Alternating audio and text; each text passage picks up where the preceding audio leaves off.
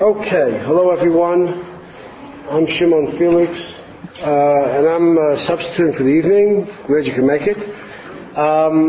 What we're going to look at this evening is it's not really about the Parsha HaShavua. It's about the Parshiot that we're looking at now. What we're going to look at first is the Ramban's Hakdama to Sefer Shemot. And it deals with the whole Sefer, actually. And so it includes what we're going to read this week, but it's really a sort of overview of the whole Sefer, the whole book. And if we finish in time so that no one should feel cheated, we also have something on the page from the Parsha, so no one should be able to complain that we didn't even learn the Parsha. But it's the Parsha plus, it's a bonus, it's the whole Sefer. So, as you know, the Ramban writes a Hakdama to all of the Chamisha Chumshei Torah. The first one, Hakdama to Bereshis, is very extensive. It's really a Hakdama to the whole Torah, and as such, takes a long time to learn. It's like quite a few pages. And it's the most Kabbalistic of the Hakdamot, and one of the richest Kabbalistic passages in the Ramban. You know, the Ramban was a Mekubal, and he gives you little snippets of Kabbalah all along, as he goes along, and he seems to have had in mind to sort of make nefashos, to convince people to learn Kabbalah, because the Ramban wrote a Sefer with the intent that people would read it and learn it with Parshat HaShavua. He wrote it to be mass distributed. It wasn't written for the Yechidei Skula. It wasn't written for Mekubalim. He says explicitly that he wrote it in his Hakdama. He says explicitly that it's for everyone. And yet, he's got a lot of Kabbalah in there, which would indicate that he was one of those Mekubalim who thought that people should learn Kabbalah. But unlike some of those Mekubalim, he gives away very little. You know, it's all pretty oblique and not very clear, but it's there. So, the Hakdama to Bereshis is, as I said, really Hakdama to the whole Torah. It's very interesting, very important work. And the other Hakdamot are short. They're like the one we're going to see today, which is essentially a nice-sized paragraph, you know. And they're really more about the Sefer in front of us, unlike Bereshis, which is sort of about the whole, as I said, the whole Torah. So these Hakdamot are important, and I would urge you to learn them. You know, what's wrong with... every profession has its downside, right? What's wrong with being a dentist? Any dentists in the house? You got your hands in people's mouths all the time. You know, you have to stand up all day long. It's bad for the back. It's a downside, right? What's the downside of being a parshan? What's hard about being a commentator to the Torah? You have to stand every parsha, every pasuk. You got to, you know, it says what it says in the pasuk, and you have to deal with what it says in the pasuk. And what if you have something big to say, you know, that sort of is more, you know, general and broad and all-encompassing? You're stuck, because it's not in the pasuk. And so to get around this problem, the Parshanim, by and large, wrote Hakdamot. And it gave them an opportunity to zuk, you know, to say. And therefore I suggest everybody's Hakdamot to everything. Everybody's Hakdamot to everything are all very good. Because they really are an opportunity to get out from under the burden of the Sefer that they're supposed to explain. You understand? Right? There's like this burden. I have to explain what it says. I can't just say what I think about things in general. So the Hakdamot do the trick. So here's the Ramban's Hakdamot to Shmos. Here we go. Hishlim HaKatuv Sefer Bereshit. So the text, the Bible has finished the book of Bereshit. Right? The Mikra, the Kosuv, has finished Sefer Bereshit. Shehu Sefer HaYetzirah B'chidush HaOlam V'Yetzirat Kol Notzar. Now here you get another bonus. You also get a little insight into Sefer Bereshit. Like we thought we were doing Shemot, we're also getting Bereshit.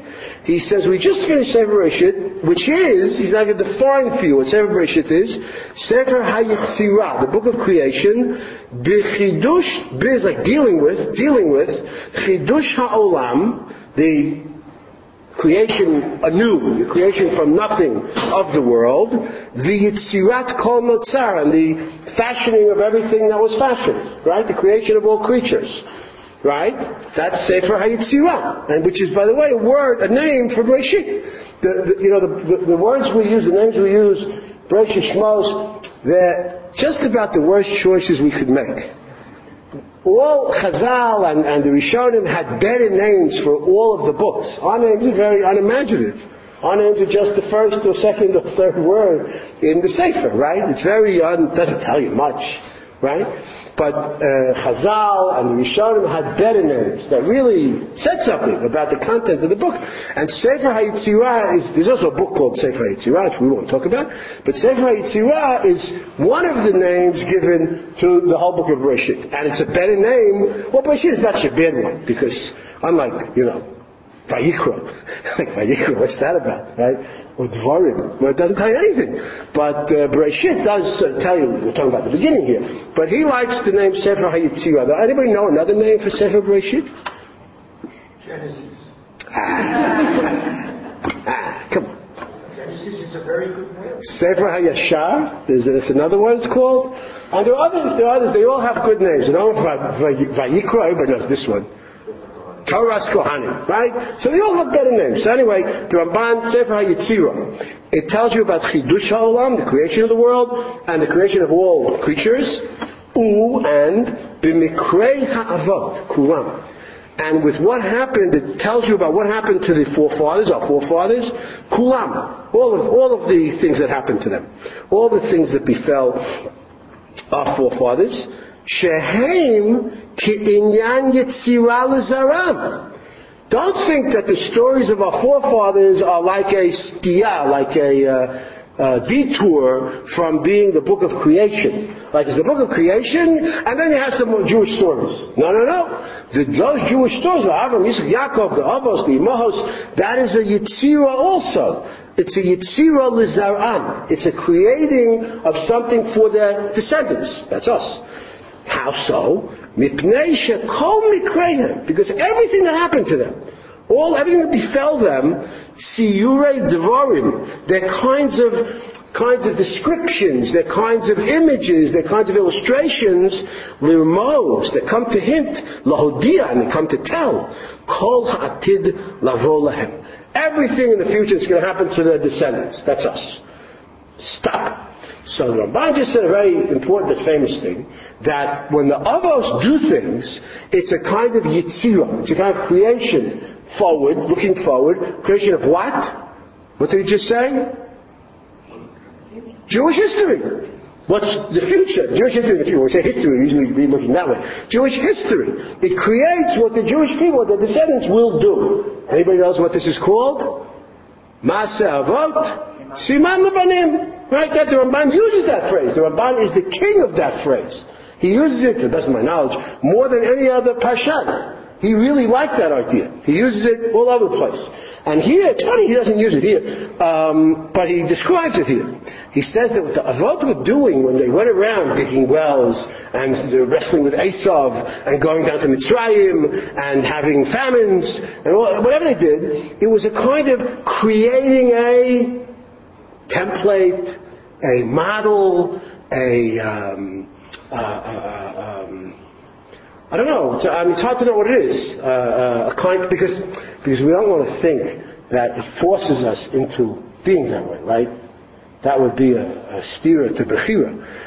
We don't want to think that because I'll give you an example. What's I think the first Masa Orosim Banim. I think the first one in the Ramban is when Avraham is told Lech Lecha, go to Israel.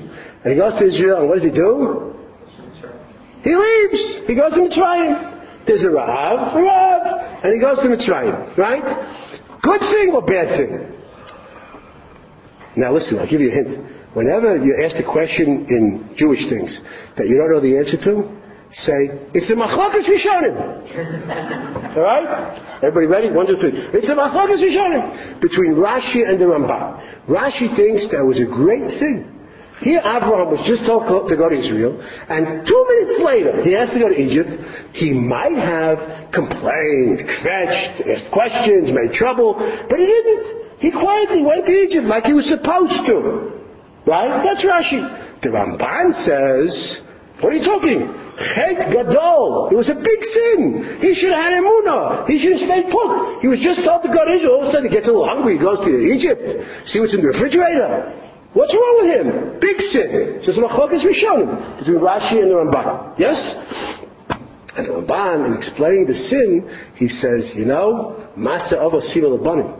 It's going to happen again when the Jews will have a Ra'av in Canaan and they'll go down to Egypt again. And you could even say, the Ramban doesn't say it, that's the way the Jews learned how to be.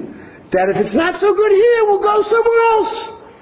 And what does he call it, the Ramban? Chet Gadol. You can understand Ma'aseh Avot Siman Labanim as a kind of bad examples. Or good examples. Sometimes they're good. They're not always bad. They could be good examples. But this was a bad example set by our forefathers that we sort of get locked into. You can understand it sort of psychologically. You don't understand it as like something, nivu'i, although it seems nivu'i. But you don't understand it that way as sort of locking us into specific times and dates and places, and you got to do this and you got to do that because they did this and they did that.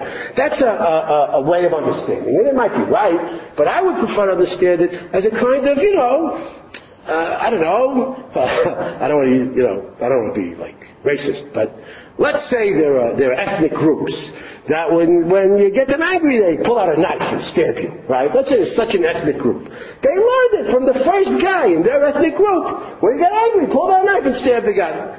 We're all heirs to kinds of ways of behaving. And sometimes you can break the mold, you can behave differently, you can behave better, you can behave worse, right? There are Jews in jail. Believe it or not, there are Jews in jail. Thousands of them, right? So they broke the mold. They're supposed to be sitting in yeshiva, and instead they're in jail. So you can break the mold, but still there were these... Anyway, Masa Avot Siman Labanim. So what the Avot did in Bereshis was creating a template, creating a kind of a model that stands in good stead through Jewish history. Yaakov and Esav, the struggle of Yaakov and Esav is sort of indicative of the struggles forever of the Jews and the Christians, the Jews in Rome. That's the way the Ramban sees it. So that's also in Bereshit. Next. V'acharei, third line right in the middle. V'acharei shehishlim hayitzirah. And once we finish this creative sort of narrative, right, the book of Bereshit, hitchil sefer acher. The Torah says, all right, let's start a new book. Right, let's start a new book now. We finished the creative book. B'inyan ha'ma'aseh haba min ha'remazim hahem. That will deal with the things that happened that were hinted at in Bereshit. As in Bereshit we hinted that certain things will happen. I'll go down to Egypt, there'll be a Ra'av, Pharaoh will be problematic to me, then I'll leave B'rechush Gadol. Those are the Remazim that Avram and Sarah did. And now the Torah says, now let's write a book about how those things sort of came true in a later generation. V'nityached Sefer ve'Eila Shmot, and the book of Eila Shmot is mityached, it focuses. It looks at specifically the Inyan Hagalut Harishon, at the topic of that first exile. The first exile of Mitzrayim, Hanigzar, which was decreed, Befeirush, explicitly in Bereshit, and it also focuses on the redemption, the leaving of Egypt. Now, where was it explicitly decreed in Bereshit? Brit Ben Abitarim. Right? Yadot Tedah, Ger Yezaracha, 400 Shana, they'll go down to Egypt, right? Right? Just explicitly, God says to Abraham. You also had the story I told you about Abraham going down to Egypt, and later on, you also have God at Brit Ben Bitarim, the covenant of the pieces, God telling Abraham, this is what's going to happen. They're going to go down to Egypt, and it'll be very bad, but then I'll judge the Egyptians, and they'll go out, okay? And therefore, since that's the sort of relationship between Bereshit and Shemot, that Bereshit is a kind of a creating the template, creating the model for what's going to happen in Shemot, and Shemot is the it happening. Therefore, Chazar, the Torah sort of goes back, V'hitchil b'Shemot Yodei Mitzrayim u'Misparam. It goes back and it gets a little repetitious, right? Shemot begins with the names of the children of Yaakov who went out to Egypt. We knew that. Right? When you read the beginning of Shemot, it's not news. We read it back in Vayechi. We knew that who went down to Egypt, right? But he's explaining it's okay. The Torah goes backwards and it counts their names and the number, the Shivim Nefesh. Even though it was already written back in Bereshit. Why? Because you read that Tam Sham, they're going down to Egypt in Bereshit. Hureshis Hagalut. It's the beginning, Bereshis, is the beginning of the exile, Kimei Az Huchal, because that's where it really began. Stop. As the Ramban says, it's not like badly edited, the Torah, when it repeats the names and the numbers, okay, repetition, it's not so well edited here, hello. No, he says. The Torah wants to ring your bell and remind you, remember those people who went down in Bereshis? There was Joseph and there was Binyamin. You know what that really was? It was this story. Shmos is another way of, it's another lens of looking at the end of Bereshis. The end of Bereshis, what are you thinking about? Joseph, Binyamin, Yaakov, right? That's what you're thinking about. 7 years of famine, 7 years of this. But Shmos, by repeating, briefly, the children who went down, they went down to Egypt, and there were 70 of them. What's it doing? It's saying, we're going to tell you the same story, but from the perspective of what this really was. It was the beginning of Golus Mitzrayim.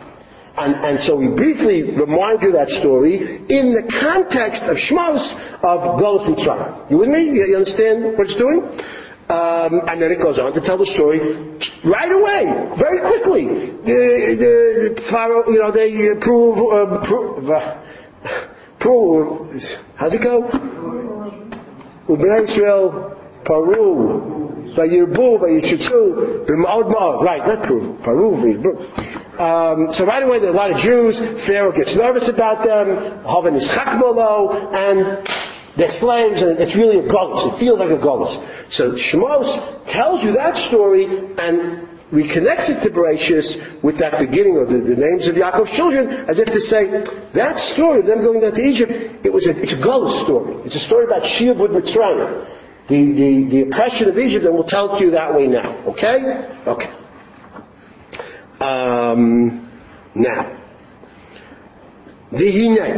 Now, behold, Hagalut einenu nishlam. This exile doesn't come to an end. Ad yom shuvam el mekomam. Until the day that they get back to their place. Mekomam. Till they get back, they return to their place. What's their place? Israel. Right? They're down in Egypt. And when is that in Golus? When's that going to end? Yom Shuvam El Mekomam. When they go back to where they belong. Now pay attention to that It means that means that there are two elements to the end of Golus. This is important. There are two elements. Two things have to happen. It's not over until Yom Shuvam El Mekomam, until they get back to their place, Israel. And another thing has to happen for the Golus to be over. El Ma'alat Avotam Yashuv. They have to return to the level of, the exalted level of, the stature of their forefathers. Yashuv, return. So they have to return to their makom, their physical place, Israel, and they have to return to a certain stature. After all, in Egypt, what are they very quickly? After 10 psukim, I don't know, not even. What are they? Slaves! Right? Very bad. Chazal, the narrative of the Chumash, it looks bad. Chazal make it worse. And then Teshare Tumah, and it was terrible in Egypt, and they were terrible in Egypt. So they don't only have to leave Egypt and physically go back to Israel, they also have to achieve some sort of stature that was lost to them. They gotta shake themselves up. And what's their goal? Ma'alat Avotam. To the Ma'alah, the level of their forefathers. Watch this. So when they leave Egypt, right? The story of Moshe, the Makot, the Makas Mecharos, Pesach, going out of Egypt, Kriyas Yamsuf, they're out of Mitzrayim, right? They're no longer under the oppression of Egypt. They're no longer in a foreign land. I mean, they're in the desert, but they're not oppressed and held as slaves and as prisoners, so to speak, by the Egyptians. What is their status then? Even though they're technically out of the house of slavery, Adayin Yachshavu Golim. They still have to be considered exiles in Galut. Why? Ki hayu be'eretz lo lahem. They were still in a land that was not theirs. Nivochim b'midbar. Fablunged in the desert. Right? Perplexed, bewildered, pumpering around in the desert. So they're not, you can't call that Geula. You have to call it Galut. Even though they're not slaves, even though they're not under the Egyptian rule, but they're, drang around in the desert. So they're still in Galut. Ukesheba'u al Har Sinai. Then when they got to Mount Sinai, Va'asu Mishkan, and they made the tabernacle, right, the portable Beit Mikdash. Vishav HaKadosh Baruch Hu, and God returned from being away. He returned to where he once was. What's that? V'hishrash chinato beinehem, and he caused to dwell his presence. He caused his presence to dwell, his shechina, among them. Oz shavu, they returned, the same word that he used about the Kadosh Baruch Hu, Vishav HaKadosh Baruch Hu, God returned and his presence was with them, his Shekhinah was with them. At that stage, as shavu, they returned to what? El Ma'alat Avotam, to the level that their forefathers were at. In other words, when was God in this situation of being present in the world, that he then went away from and now comes back to? With the forefathers. With the forefathers he was present, then Golus Mitzrayim he's absent, and now he's Shav. Right? Shuvu Banim, Shav, return, Shuva, right? He returns, and so they return to ding ding ding, what the Ramban said was the second component of Geula. Ma'alat Avotam, the level of their forefathers. Shehaya Sod Eloha Ale Oholehem. This is a pasuk that the Ramban is quoting from Eov, that you could say about them that the counsel of God was on their tents. The presence of God was with them, was on their tents. Vehem Hem HaMerkava, and they are the chariot. What's the chariot? Anybody know what the chariot is? If you have a chariot, what else do you have to have around it? Quickly. Horses and somebody in the chariot, right? The Merkava means the thing, or the people, or the object, or the building, or the whatever, that allows for the presence of God in the world. A Merkava is a place for God to sit, a place for God to be. What's the classic Merkava in our thinking? The Beis Mikdash, exactly. The Beis Mikdash is the place where God is. Right? So, they are the Merkava. Just because the counsel of God is on their tents, the presence of God is among them, they built the Mishkan, they went to Har Sinai, they built the Mishkan. So like Avram, Yitzchak, and Yaakov, among whom God's presence was, right? God was there with them, and then during all of Golus Mitzrayim, God wasn't with them. Now when the Jews got to Har Sinai, and they built the Mishkan, now they're just like Avram, Yitzchak, and Yaakov. Right? God came back and put his presence among them. As then, Shavu el Ma'alat Avotam. They then returned to what we were looking for them to do. They returned to the level of their forefathers, which was the situation of Sod Eloha Ale Oholehem. The counsel of God, the presence of God, the secret mystical presence of God is on their tents.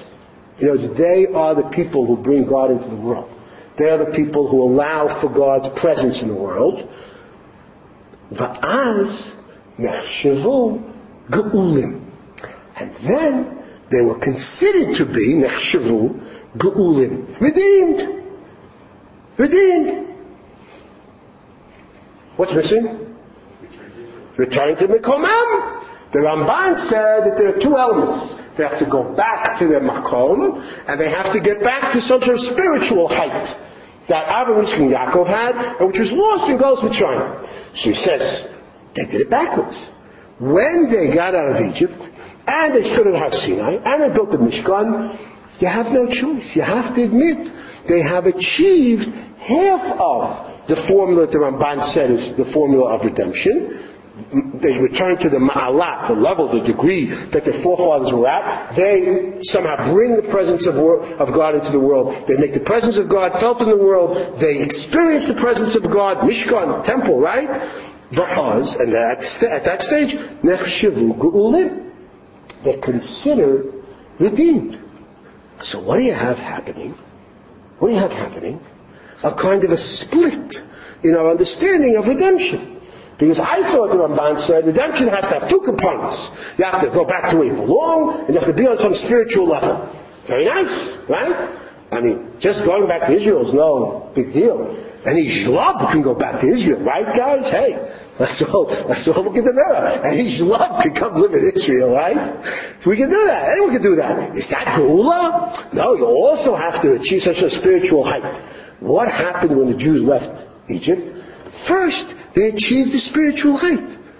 They're in a desert, they're not in Israel, they're schlubbing around in the desert, but then they have a spiritual experience, they have Har Sinai, they build a temple, a Mishkan, which makes them all of a sudden be on the height that they're on a spiritual level their forefathers were. And so the Ramban, it's like he has no choice. Nechshavu, you gotta consider them Ge'ulim. Now watch this. Redeem, watch this.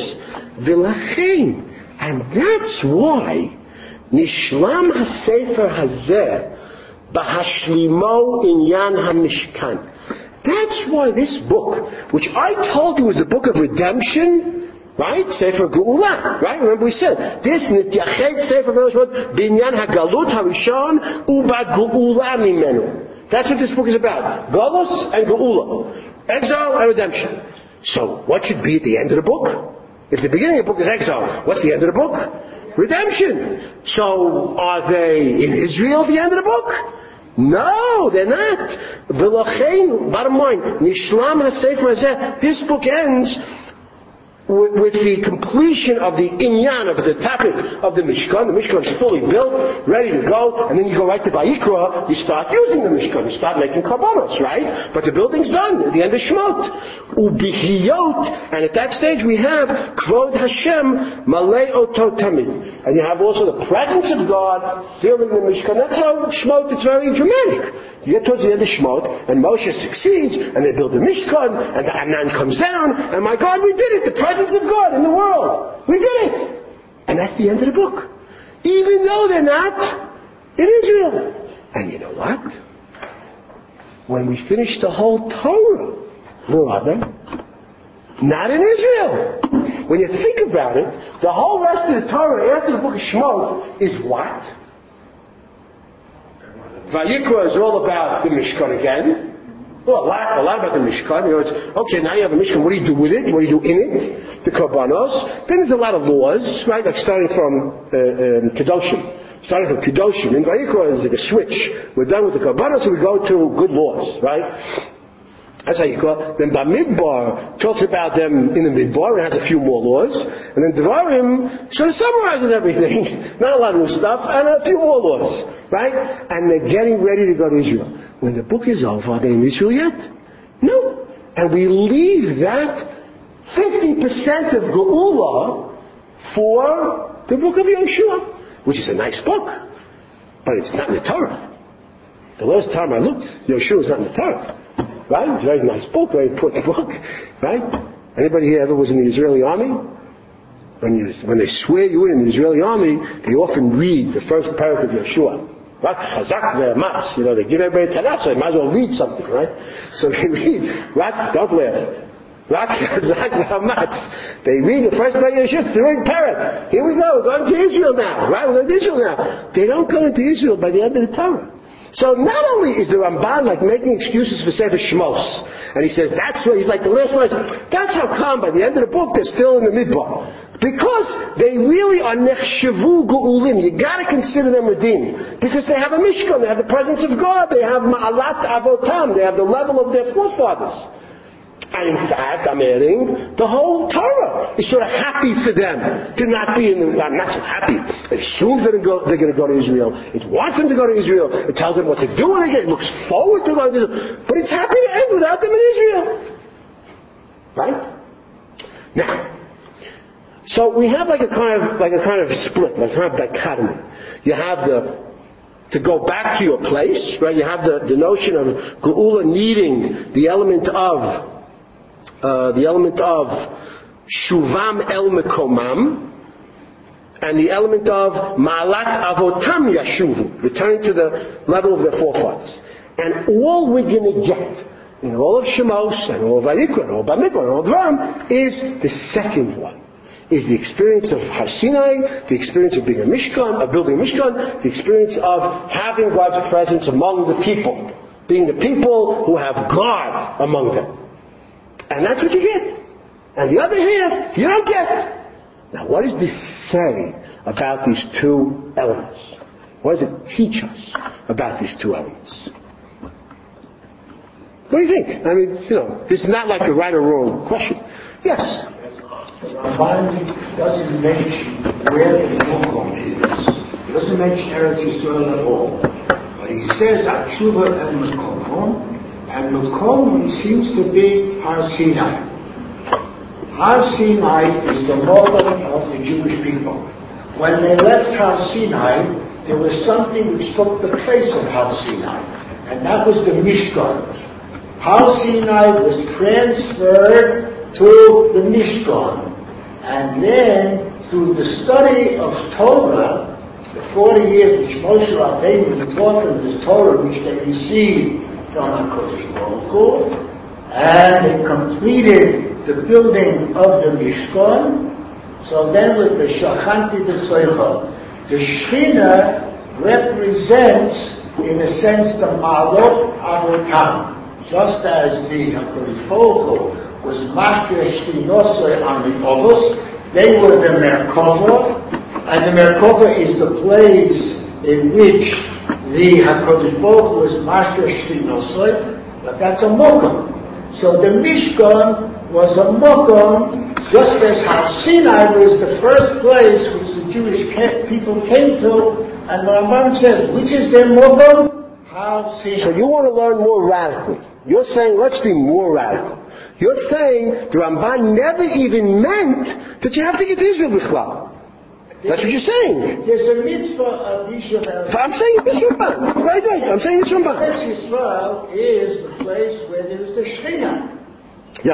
So you're being more radical. No, this is very good. No, I'm just saying, that is my understanding. No. Listen, when someone says to you, you're being more radical, embrace it. I'm a radical. Embrace it. You're being more radical. It's terrific. You're being more radical. I don't agree with your pshat. I'll show you why. But it's not bad. You're saying, look, You're saying like this. You're saying that outside of Eretz Yisrael is the Mokum of the Jewish people. The Mokum of the Jewish people is where the Shechina is. Right. The Shechina is in Eretz Yisrael. It was chosen that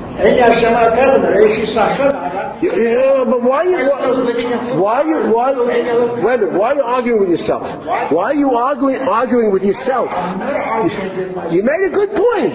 That Eretz Yisrael is like Har Sinai. You're saying, okay, but you made a strong point. You said, maybe there's no tension here.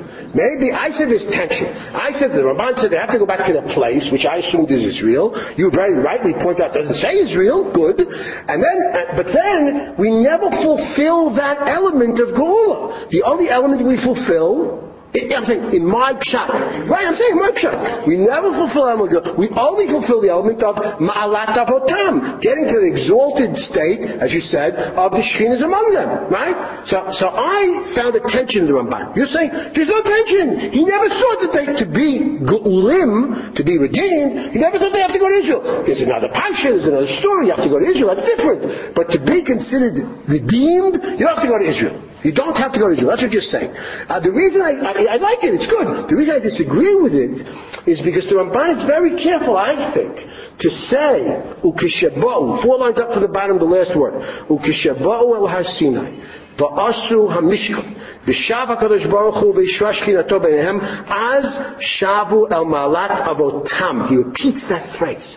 Because I think the Ramban pretty consistently distinguishes between those two things. There's a shuvam el makomam, which he never mentions again because they don't do it. And then there's a lashuv el malat avotam, which they do. So I think, that's why I like my pshat. I hear your pshat. I hear your pshat. And the truth is, in your pshat, we still have the question, what about Eretz Yisrael? But not in this Ramban. So I would rather have the question in the Ramban. So we're going to stick with my pshat. We're going to stick with my pshat. Yeah, but then they got to Har Sinai. See, then they got to Har Sinai. So that's his pshat is, then they got to Har Sinai. In the next phrase. So his point was, he doesn't call it Nevochim Bamidbar, he doesn't call it Eretz Lahem when they get to Har Sinai. That's a kind of arrival out of Makom, he's saying. What's your name? Nasser is saying, I remember you from the Givat HaMiftar. Remember you used to come to the Yeshivat HaMiftar? You don't remember? Yes, you did. I'll remind you later. Let's go weiter. I hear his pshat, but I do think that my pshat's right. How else? I do think my pshat is right. I think that the Ramban does make those two components, and he then says one component is not going to happen. Not on our watch. Not in Shmos and not in the whole Chumash. So, coming back to this dichotomy. What the Ramban is setting up is a dichotomy that is, it's every day. We say it every day. One of the things that we think we are here in Israel, we don't call ourselves modern Orthodox. That was back in America. Here we call ourselves Dati Le'umi. Right? At least all right-thinking people do. We call ourselves Dati Le'umi. What does it mean Dati Le'umi? I'm also Dati, but I'm also Le'umi. There's two things. There's this thing called Dati, which is about what? My relationship with God, my bringing God into the world, my learning Torah, as you said, my learning Torah, my having a relationship with the Torah, right? The Beis Mikdash in theory we don't have today. And there's a thing called Le'umi, a land of Israel, and a state, and an army, and a makom, and a makom makes certain demands, right? You have a makom, so you have to do things. You have to put a fence around it, you have to put guard posts around it, you have to do something inside of it. It's a makom. So the Ramban is pointing out like this. He's saying, this is going to be a hard sentence for me to say. The Charedim have a point. The Charedim have a point. It's hard to say that if you have achieved a height of religious experience, that you're missing something. Nechshavu Geulim. You gotta consider that redeemed, having reached the end point. You have to say that. I know that there's a thing called Lashuv El Mikomenu. I know there's a thing called, and the Ramban, we like to say the Ramban is a Tziyoni, right? The Ramban says the mitzvah of Yeshuv Eretz Yisrael, and the Ramban says the mitzvahs in Chutzpah don't count. They're all midrabanan, right? That's the Ramban. The Ramban says that Avram did a sin by leaving Israel going to Mitzrayim. There's a lot of Tziyoni Rambans. And yet, the Ramban has to apparently tell the truth. And the truth is, and this is an interesting tension in Jewish life, that Israel is real, tziyoni, very nice, very important. The Torah certainly points us in that direction. The Torah talks about getting you to Israel and setting things up in Israel. But the Torah also is about an exalted religious experience and being in a religious position in the world. And that can happen in a midbar. That can happen with a mishkan, a portable, not a real makom, not a permanent makom, but a movable mishkan, a movable makom. Right? And this is the Jewish experience throughout Golis. And that what that have to do with the land? Pardon? All the mitzvot that have to do with the land. So I'm not saying that this side erases the other side. It doesn't erase. The Dati doesn't erase the Lumi, and the Lumi doesn't erase the Dati. In other words, right, there are mitzvahs you can only do in Israel. And right, there's a mitzvah to live in Israel any way you slice it. I mean, the Rambam, who doesn't count as one of the Taryag mitzvahs, the Rambam, he still says you should live in Israel, right? But the Ramban, by saying, Va'az nechshavu ge'ulim, is, I think, saying that you can't be such a Tziyoni, right, a Zionist, such a le'umi person, to deny the absolute centrality and absolute importance of this exalted religious experience wherever it takes place. Wherever it takes place. That, I think, is what the Ramban is saying. And when I learn this Ramban, I always think, I don't know why it's not so common, you'll see why in a minute, I always think there's a Rav Nachman. It's in the book that talks about his life. Pulos HaTzadik? No. Pulos HaTzadik. It's a little black book. It's about like this, this week he did this, and then goes to Israel, and comes back. It's called Pulos HaTzadik. Little black book. The one I have, a little black book. And it's written by Rav Nosson, his student, like everything. And he says that before he went to Israel, in an early stage, he went to the Baal Shem Tov's kever. His grandfather, Baal Shem Tov, he went to his kever. His great-grandfather. No. It's complicated. Wasn't he his grandfather? You sure? Yeah. There's no thing with this? Every time I say grandfather, people correct me and say great-grandfather. Then I go and see that, no, he was his grandfather. But all right, great-grandfather. He went to his kever, and his description of going to the kever, he says, when I got to, it was like being in Eretz Yisrael. And then when I went in further, it was like being in Yerushalayim. Then when I went further, it was like being in Har HaBayit. Then when I went really into the kever, it was like being in Kodesh Kadosh.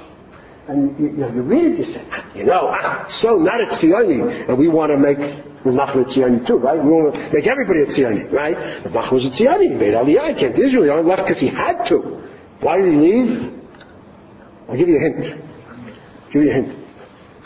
Napoleon, he left because of Napoleon. Napoleon shelled Akko. Napoleon was off of Akko in the boats, and he shelled Akko, and the Turks and the British came with like an armada and beat Napoleon. That's when he left the Middle East. That's when he gave up conquering. He conquered the Middle East, conquered Egypt, Yaffo, went up the coast, tried to conquer Akko, and he shelled Akko. And many of the Jews, and non-Jews also, I guess, I don't know about that so much, left the country. They thought Napoleon War will all get killed. They left the country, and that's when Rav Nachman left Israel, right? 1799 or 1800, right? So be that as it may, Rav Nachman says what the Ramban is saying here in a way. He says, Eretz Yisrael, when I'm with the Baal Shem Tov, when I'm communing with the Baal Shem Tov, when I'm at his kever, I'm in Eretz Yisrael. It's Geula for me. It's the height for me. I've arrived. I'm where I want to be as a Jew. Did Rav Nachman not understand there's also a place called Eretz Yisrael? He did understand. Got on a boat, he went. But I see that as a problem. Then that's what Geula is for. This is the Geula for Rambam. That's the Geula for Rav Nachman. So somebody else might find another place. I hate to break it to you, but there are a lot of religious Jews who don't live in Israel. Yeah, I know. You know. That's a problem. Why don't they live in Israel? Because of this Ramban. They don't have to know this Ramban to feel this Ramban. They feel, look what I have, Borough Park. I was in Crown Heights 3 weeks ago for the first time, I think it might, no. Since I was 11 years old. I remember when I was 11 years old, the young Israel of Wave Crest in Bayswater took his Lag Bomer to 770. Right? I remember. And since then I haven't been in Crown Heights. And I was in Crown Heights a few weeks ago. It's unbelievable. It's just unbelievable. It's every Hebrew, Yiddish, they're walking around like they own the place, right? It's like unbelievable.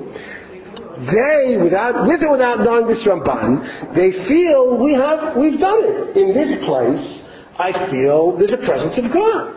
In this place, I feel that we have it going. There's Torah, and there's mitzvahs, and there's the presence of God, and why should we leave? Now, it's true that they live in a world that also says to them, Israel, you should come to Israel. So they live with that tension a little bit, right? There's Chabad, and there are Charedim who, I'll tell you another secret, there are Charedim who live in Israel. There are Charedim who make Aliyah, because they want to live in Israel. So I don't want to make this like too simplistic, Charedim, that, but it's complicated. All of us carry around this dichotomy. All of us carry around, is it about being in Israel, or is it about having a religious experience? Well, both. It's always good to do both. But sometimes they're at odds in some way. And the Ramban is pointing out that in the history of the Jewish people when they left Egypt, one happened for a long time, 40 years, and the other didn't. Not till 40 years later. And so while that one was happening, that was a kind of Geula. That's what the Ramban is teaching us. Okay? Yes? No, I'm sorry. The guy behind you. I'm sorry. The guy behind you. Yes? That's what Ramban means. And why do you use the first statement, Hinei Mishlam Ad? he makes the statement that you need both. He contradicts himself. Exactly. If you really meant the second, why didn't you say that? Because there's a tension.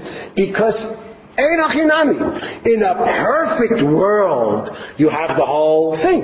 In a perfect world, you have, your dati and your lu'umi, and they work together, and you don't feel a stira, you don't feel a tension, you don't feel a contradiction, and that's our goal. But what happened, Lemaisa?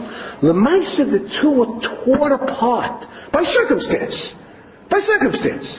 That the Jews didn't run down to Israel and build a Beis Mikdash. Instead, they traded around the desert, they went to Har Sinai, they built a Mishkan, they traded around some more, 40 years worth. And so there was a kind of a tearing apart, in a way, of these two elements that should. I agree with you. At the beginning they said, Vav, this and this, that's Geula, this and this.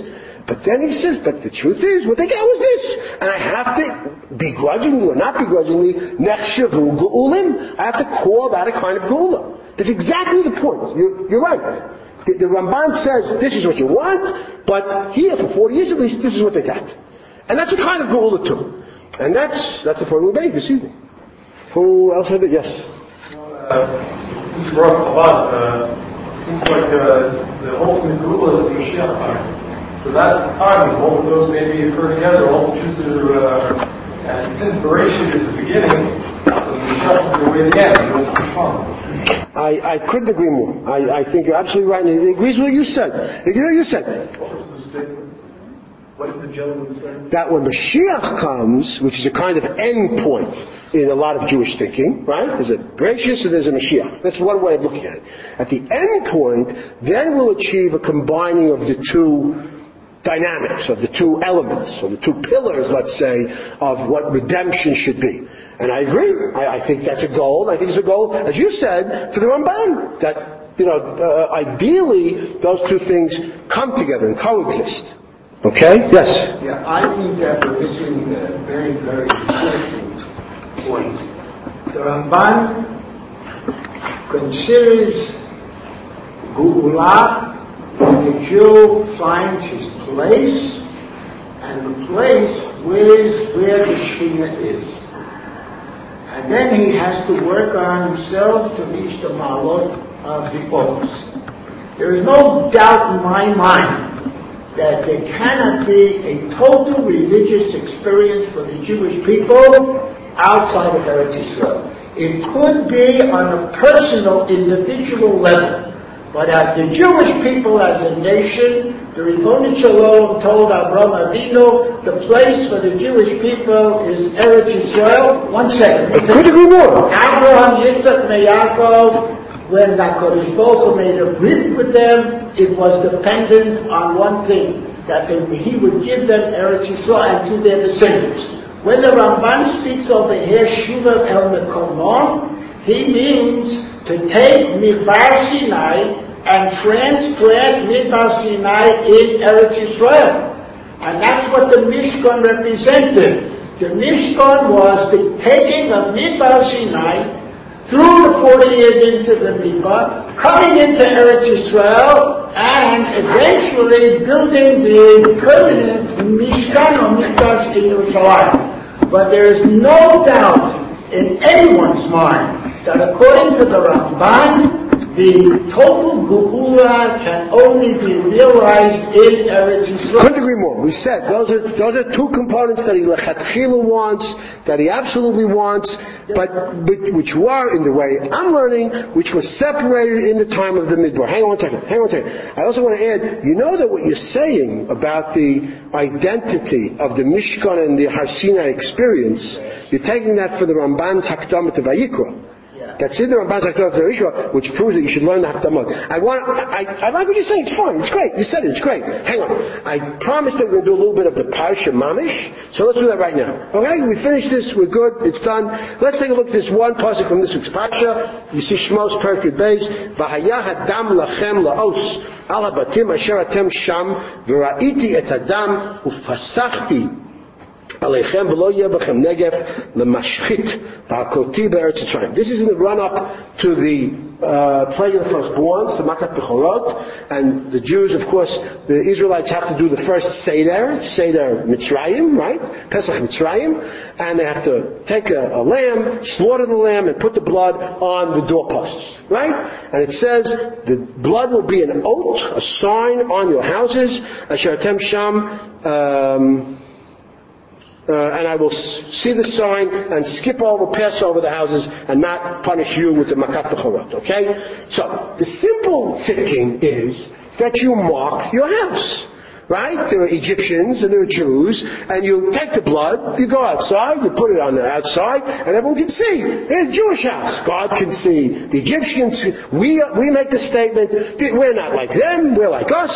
We make a sign, so to speak, outside our house, differentiating ourselves, distinguishing ourselves from the Egyptians, which is a kind of creating of Jewish identity, a kind of creating of Jewish national consciousness, by putting the blood on the door. Look at Rashi. V'haya hadam lachem la'ot, lachem la'ot, v'lo la'achirim. Rashi is bringing us a drasha on that extra word, v'haya hadam lachem la'ot. The Kodesh just said, v'haya hadam la'ot. The blood will be a sign. What does it say? A sign for you? It's a sign. It's for whoever sees the sign. What do you mean for you? No, it's just for you. How so? Mikan, from this we learn, Shelo natnu hadam. They didn't put the blood, elo mibifnim. They didn't put it outside, they put it inside. They put it inside. They didn't put the blood outside the doorpost like a mezuzah today. They didn't do that. Right? A lot of people sort of make that connection. Mezuzah, the blood, kind of an announcing that this is a Jewish house from the outside. No! They put it on the inside. So the oath, the sign was only for them. For their eyes only. Right? So the question is, what's the point? What kind of statement are you making? Hey, there's a Jewish house, not an Egyptian house. We're like us, we're not like them. We're part of us, we're not part of them. If it's only inside, you're not making that statement. Why does Rashi want? I mean, it says Rachem. That's what it says. So why does God want it to be this way, according to Rashi? Any ideas? So we'll finish with a very famous statement by the Kotzker. Right? The Kotzker Rebbe was a very well-known Hasidic master, and he said a famous. I bet you some of you heard this. I guess he said it in Yiddish. I only know it in English, which I'm sure he didn't say. He didn't say it in English. And it goes like this. It's quoted all the time, right? If I am I, because I am I, and you are you, because you are you, then I am I, and you are you. But if I am I because you are you, and you are you because I am I, then I'm not I, and you're not you. In other words, for a definition to be real, for an identity to be real, it has to be internal. It has to be about what it's about and not what it isn't. If I define myself, you see this one? I'm not like that one. That's who I am. I'm the one who's not like that one. So I'm not me. I'm not like that one. There's no me. There's no content to the me. It's all just negation of other possible identities. But there's no identity that I'm creating. I'm just negating possible identities. I'm left with like a non-identity. But if I say, I'm me because I'm this and I'm that and I like this and I do that and I think this and I believe that, that's an identity. So if the Jews had been told, put the blood on the outside to say, we're not Egyptian! We're not Egyptian! We're Jews! That's what we are! Not Egyptian! So that would be, like the Kotzker says, they would be them only because they're not Egyptians. And that would be the sum total of their identity. We're not like them. What are you? I don't know. Not like them. So Hashem told them to put the blood on the inside. To say, what we are is what we are in here. In this house. That's what we are. We're the Korban Pesach, we're the mitzvah of the Seder, we're the eating of the Maror, we're the eating of the Matzah, we're the anticipating going to Eretz Yisrael, getting out of Egypt, being free, we're the people who value freedom. All in here. Our identity is all in this house. The blood is inside. We're saying it to ourselves.